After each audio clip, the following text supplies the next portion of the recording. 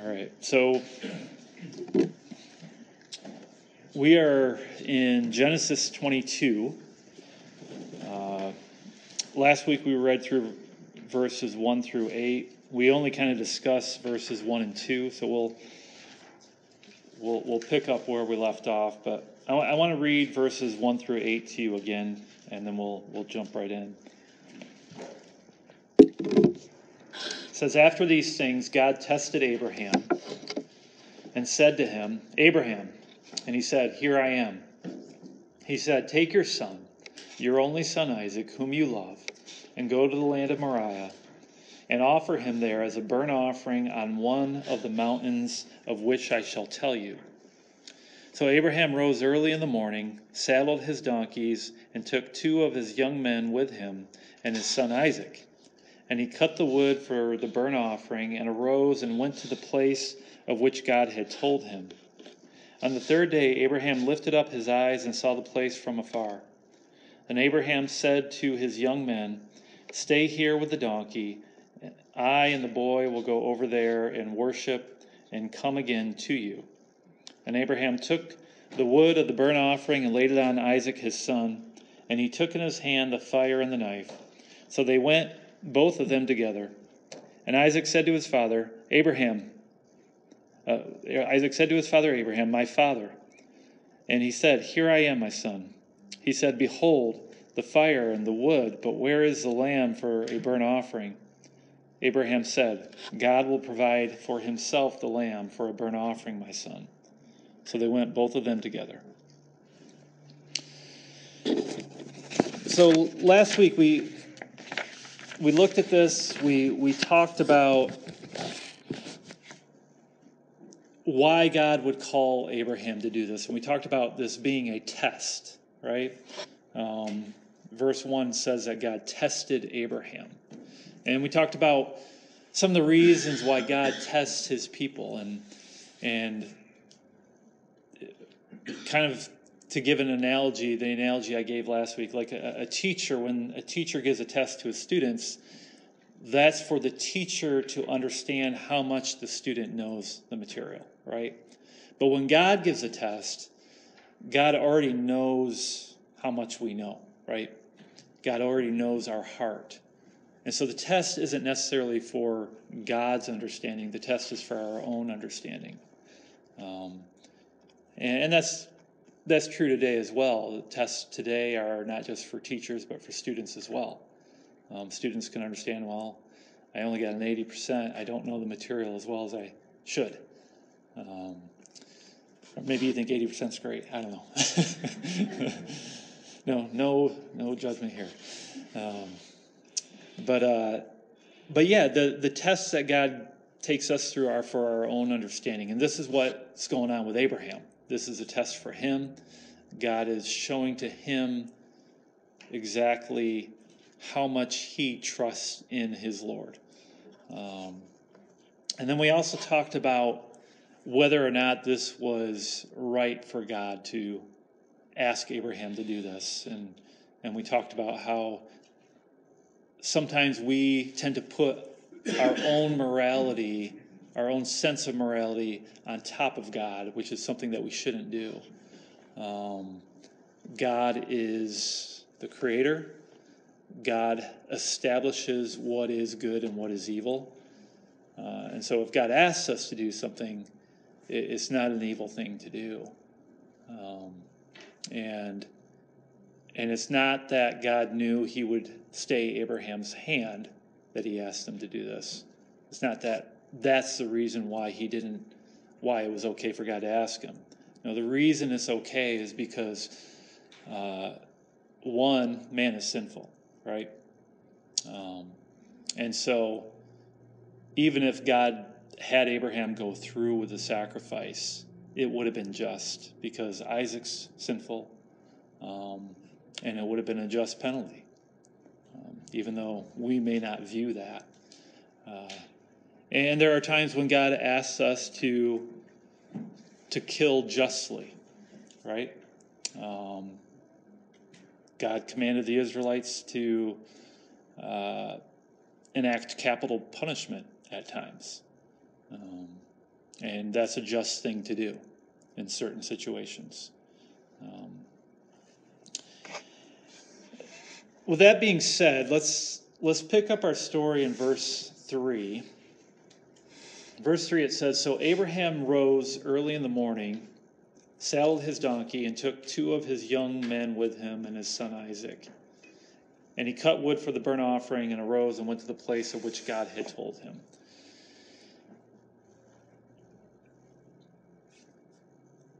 What I want to point out to you is, well, let me ask you this. What time did Abraham go? I was kind of hoping you would mention that because, yeah, I mean, this is easily something he could have been dragging his feet on. Yeah. But he did. He followed right away, as it says. Yeah. I noticed that too. Yeah, he left right away. Yeah. He didn't stall.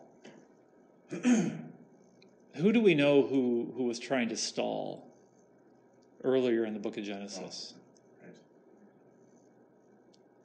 right. Who? Well, Abraham's brother Lot. Lot, right? Yeah. Yeah, so remember in Sodom and Gomorrah, the angels came to him. They wanted him to leave, and he kept stalling and stalling until they had to drag him out of the city, right? And so we see kind of a distinction here between Lot and Abraham. Abraham is, I mean, this is something he doesn't want to do. I can't imagine he's excited about this. The only excitement may have been in how the Lord was going to resolve. I mean, Yeah. in a sense, he was going to get it over with, and because he said, the lamb will be provided. Yeah, And yeah. so there may have been this anticipation of let's get on with this and see how it's resolved. Yeah, yeah. And so he's trusting in God, right? We got to remember the promise that God had given to Abraham that through the offspring of Sarah, that the blessing would come. And so the blessing's going to pass through Isaac. He knows this, and yet now he is asking Abraham to sacrifice him. What's significant about burnt offering? It's called a burnt offering here, 5 different times in 8 verses. Yeah. So there's peace offerings and sin offerings and burnt offerings and fragrant offerings and all that. What's significant about the burnt offering?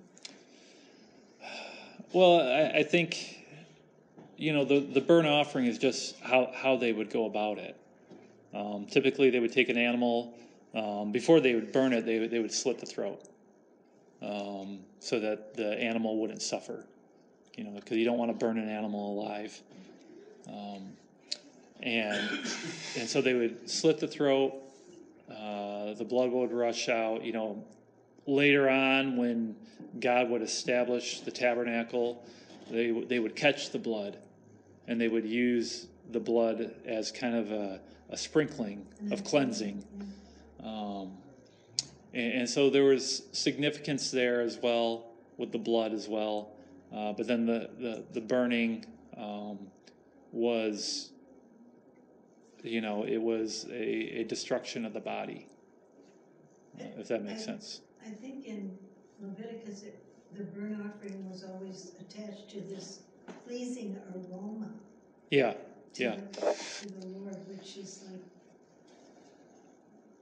I just wondered if you had any insight into this. Well, I think it's a pleasing aroma to God because it's a substitutionary atonement, if that makes sense. And so it is a covering over of our sins through the destruction of a different body. Does that make sense? And so this is what's going on here. Abraham understands this. This is in a sense, a substitutionary atonement type of sacrifice. But it isn't a sin offering, it's not, is it? Well, I mean, I would say all offerings. I mean, I guess there's offerings of thanksgiving, but I would see a burnt offering as more of a covering over of sins. Yeah. Yeah. It does make me think through Abraham's mindset of just a couple chapters earlier, not trusting God and saying that, hey, this is my sister. Yeah. But then also in the previous chapter, talked about through Isaac, your nation will be named.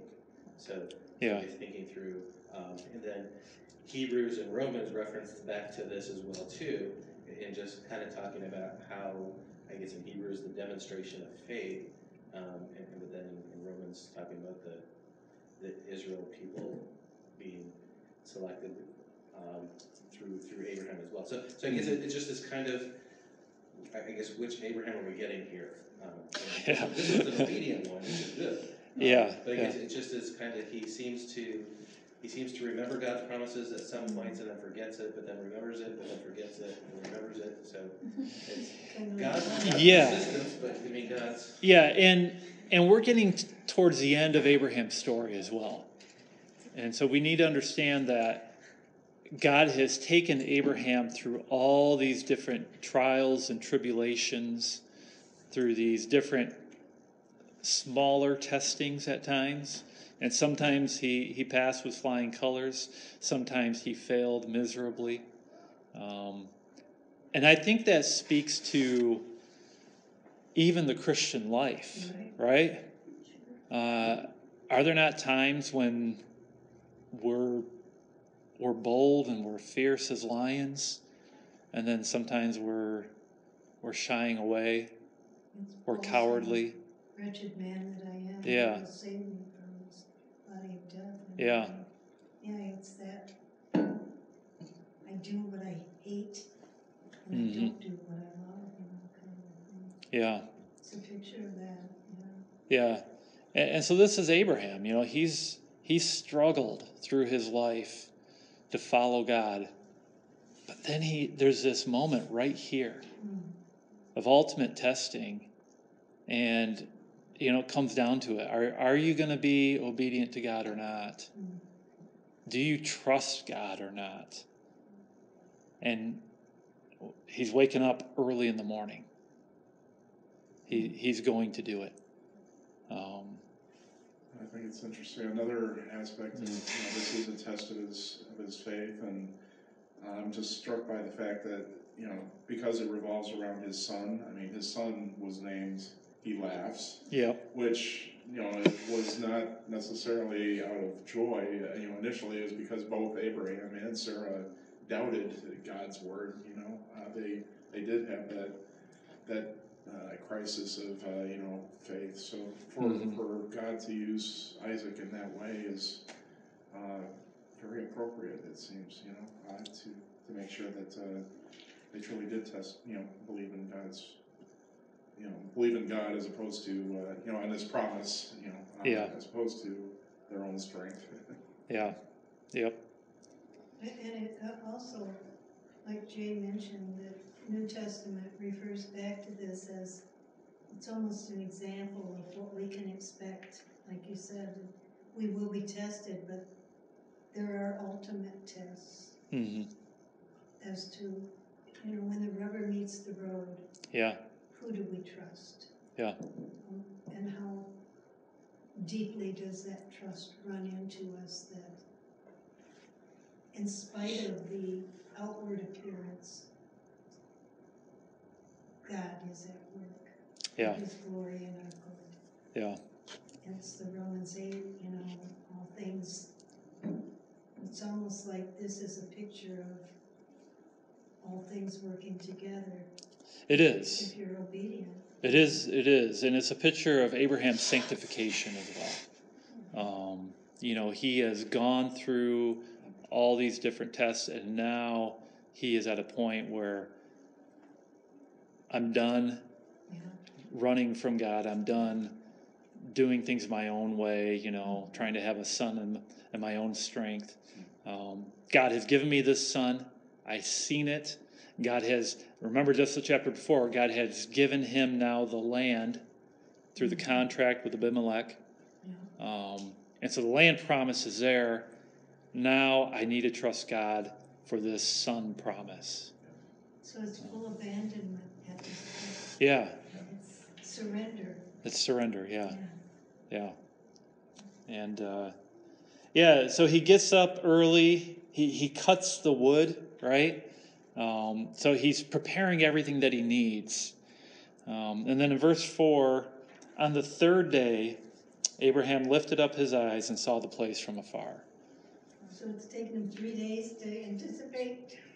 Well, they're traveling. That's what I mean. Yeah. 3 days, it's like, okay, here we go. Yeah. And again, here we have the number 3, which is significant in Scripture. What else happens in 3 days? The resurrection, right? And so Christ died on the cross, and then on the third day he rose from the dead.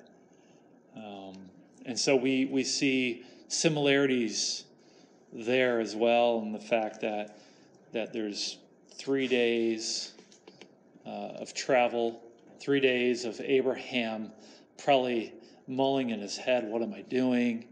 Maybe 3 days of feeling like Isaac's already dead. Or 3 days of contemplating, where can I run? Yeah, 3 days of to avoid this. Yeah, where can I run to avoid this? Yeah. 3 days contemplating the alternatives. Yeah. And so I can't imagine being in Abraham's shoes. What this must have been like to make this journey. Each day, each step, getting one step closer to the death of your son. Yeah, was there just silence on the whole journey? Did they talk? I don't know. Scripture doesn't tell us. It's bewildering. Verse 5, then Abraham said to his young men, stay here with the donkey.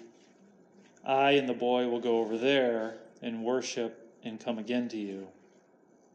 And so they weren't traveling alone. They had some of the servants there with them. But when he sees the mountain where God wants him to go, okay, it's just going to be me and the boy now. Right? And Abraham took the wood of the burnt offering and laid it on Isaac his son.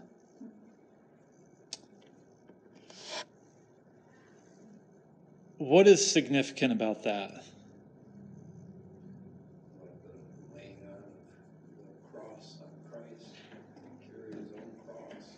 There's some foreshadowing going on, isn't there? Yeah, and just how Isaac carried his wood for his own sacrifice, Jesus carries the wood for his sacrifice. Yeah. And he took in his hand the fire and the knife. So they went both of them together.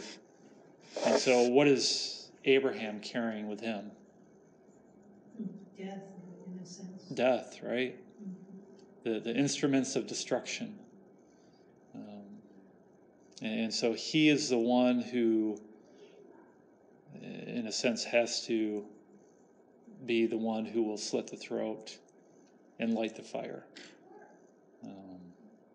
And so we see upon Isaac is the burden that he has to carry. But then in Abraham's hands is the burden that he has to carry. Does that make sense? And it doesn't just say the burnt offering was laid on Isaac. It includes his son. Yeah. Yeah. Yeah, his son, right? It points to the son. Hmm. Yeah, and this is what we talked about too last week, when God said, take your son, your only son, Isaac. And again, this is foreshadowing for us of Jesus Christ, God's only begotten son. Verse 7, and Isaac said to his father Abraham, my father. And he said, here I am, my son. He said, behold, the fire and the wood, but where is the lamb for a burnt offering? What a great question, right? Maybe you should have asked that on day one when they set out. See, he may not have realized the depth of it at that point yet. Yeah. But it's true. He's got to be thinking to himself, okay, we've got everything but the lamb. Okay, maybe he I don't know. I don't know what Isaac was thinking, And when he realized, shouldn't we have a lamb? What day was that? Day 2? I don't know. But he finally, because it's getting near the end, and he finally says, well, I need to ask my dad about this. I mean, my dad's getting pretty old. Maybe he forgot the lamb. Do we need to travel all the way back? It set Abraham up for his answer. It did. Which is beautiful. Yeah. Yeah. Yeah. And let's look at Abraham's answer. Abraham said, God will provide for himself the lamb for a burnt offering, my son. Mm-hmm. Now, did Abraham lie to his son?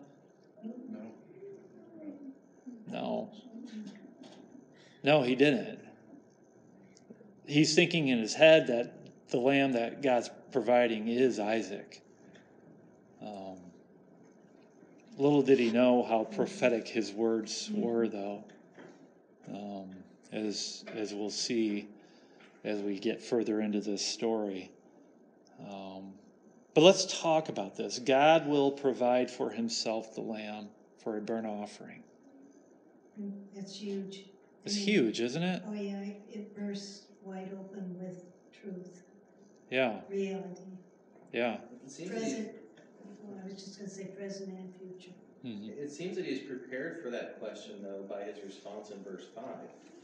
Well, he's got to be thinking to himself, somebody's going to ask me eventually, right? So, yeah, just kind of thinking through, it's like, stay here for my son and I will go, or I guess the boy and I will go and we'll come back. Mm-hmm. He didn't say we will come back, and said, and come back. Yeah. So, I guess in my mind, I'm reading that we will come back. So there's confidence that God will provide in some way. If he does have to offer his son as a sacrifice, God can miraculously heal him. God can do a variety of other kinds of things. He's seen God's hand at work in the past. So, so I think there's confidence even going into it when he left the other two boys, or the other two young men. Yeah. We'll be back. Yeah. Yeah, and if we look in Hebrews chapter 11, turn there if you will. Bobby kind of mentioned this last week.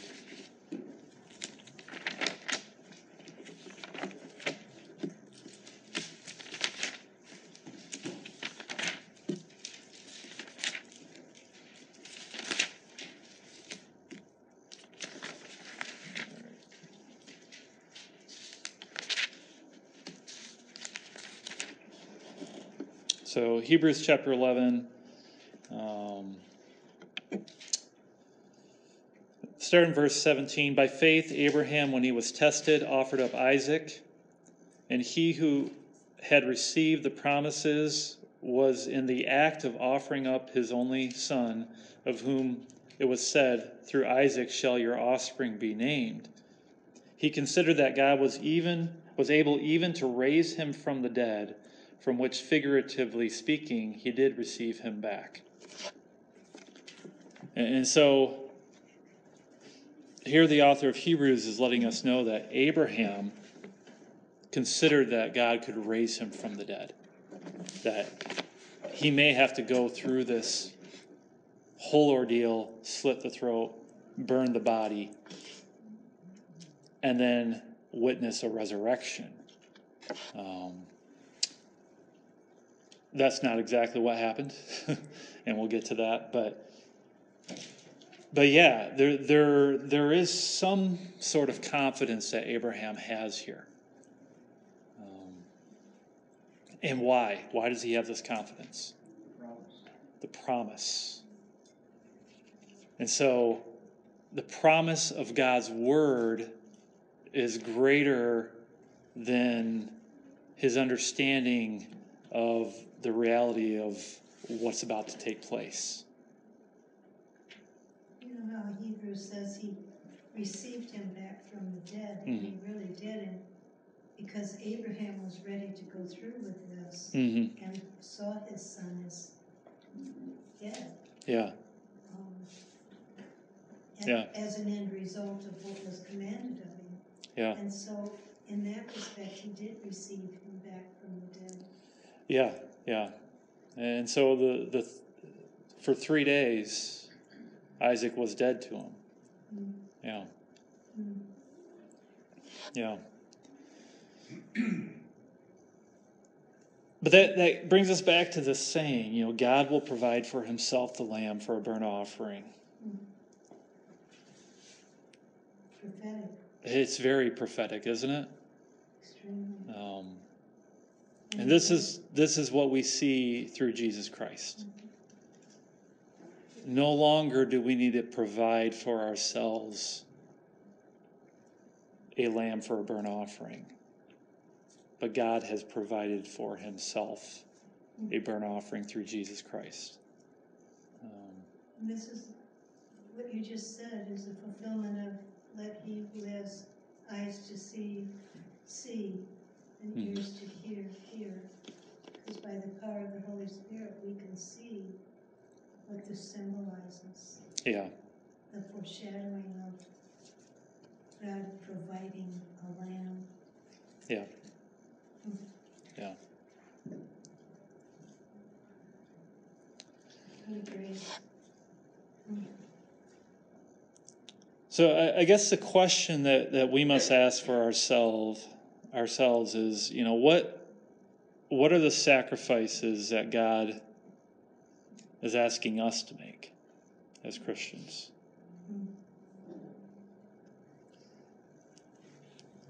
What is it in our lives that God wants us to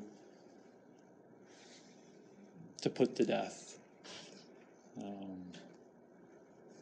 And then a further question, what promises has God given to us that enable us to make such sacrifices? Because it's not just God asking us to do something for no reason. There's purpose behind it, and there are promises behind it. And so I guess I'll leave you to ponder those two questions. And we'll finish there today, and then next week we'll see how God does provide for himself the lamb. Let's pray. Father, we do thank you for your word. We thank you in particular for this story, for this historical narrative that took place hundreds, if more than 1,000 years before Christ even entered the world. Lord, and how amazing it is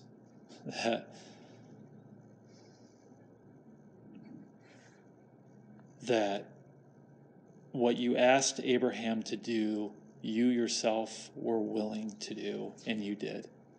And you did it for us. You did it to rescue us. You did it even though we don't deserve it. You offered up your son as a sacrifice for our sins. And we praise you because of that. And we ask that you would move in our hearts and move in our lives, Lord, that we would ask ourselves what it is that you are asking us to sacrifice for you. And help us to remember the promises that you have given to us so that we can willingly offer up these sacrifices. We need the power of your Holy Spirit to do that, though. So fill us, we pray, in Christ's name. Amen.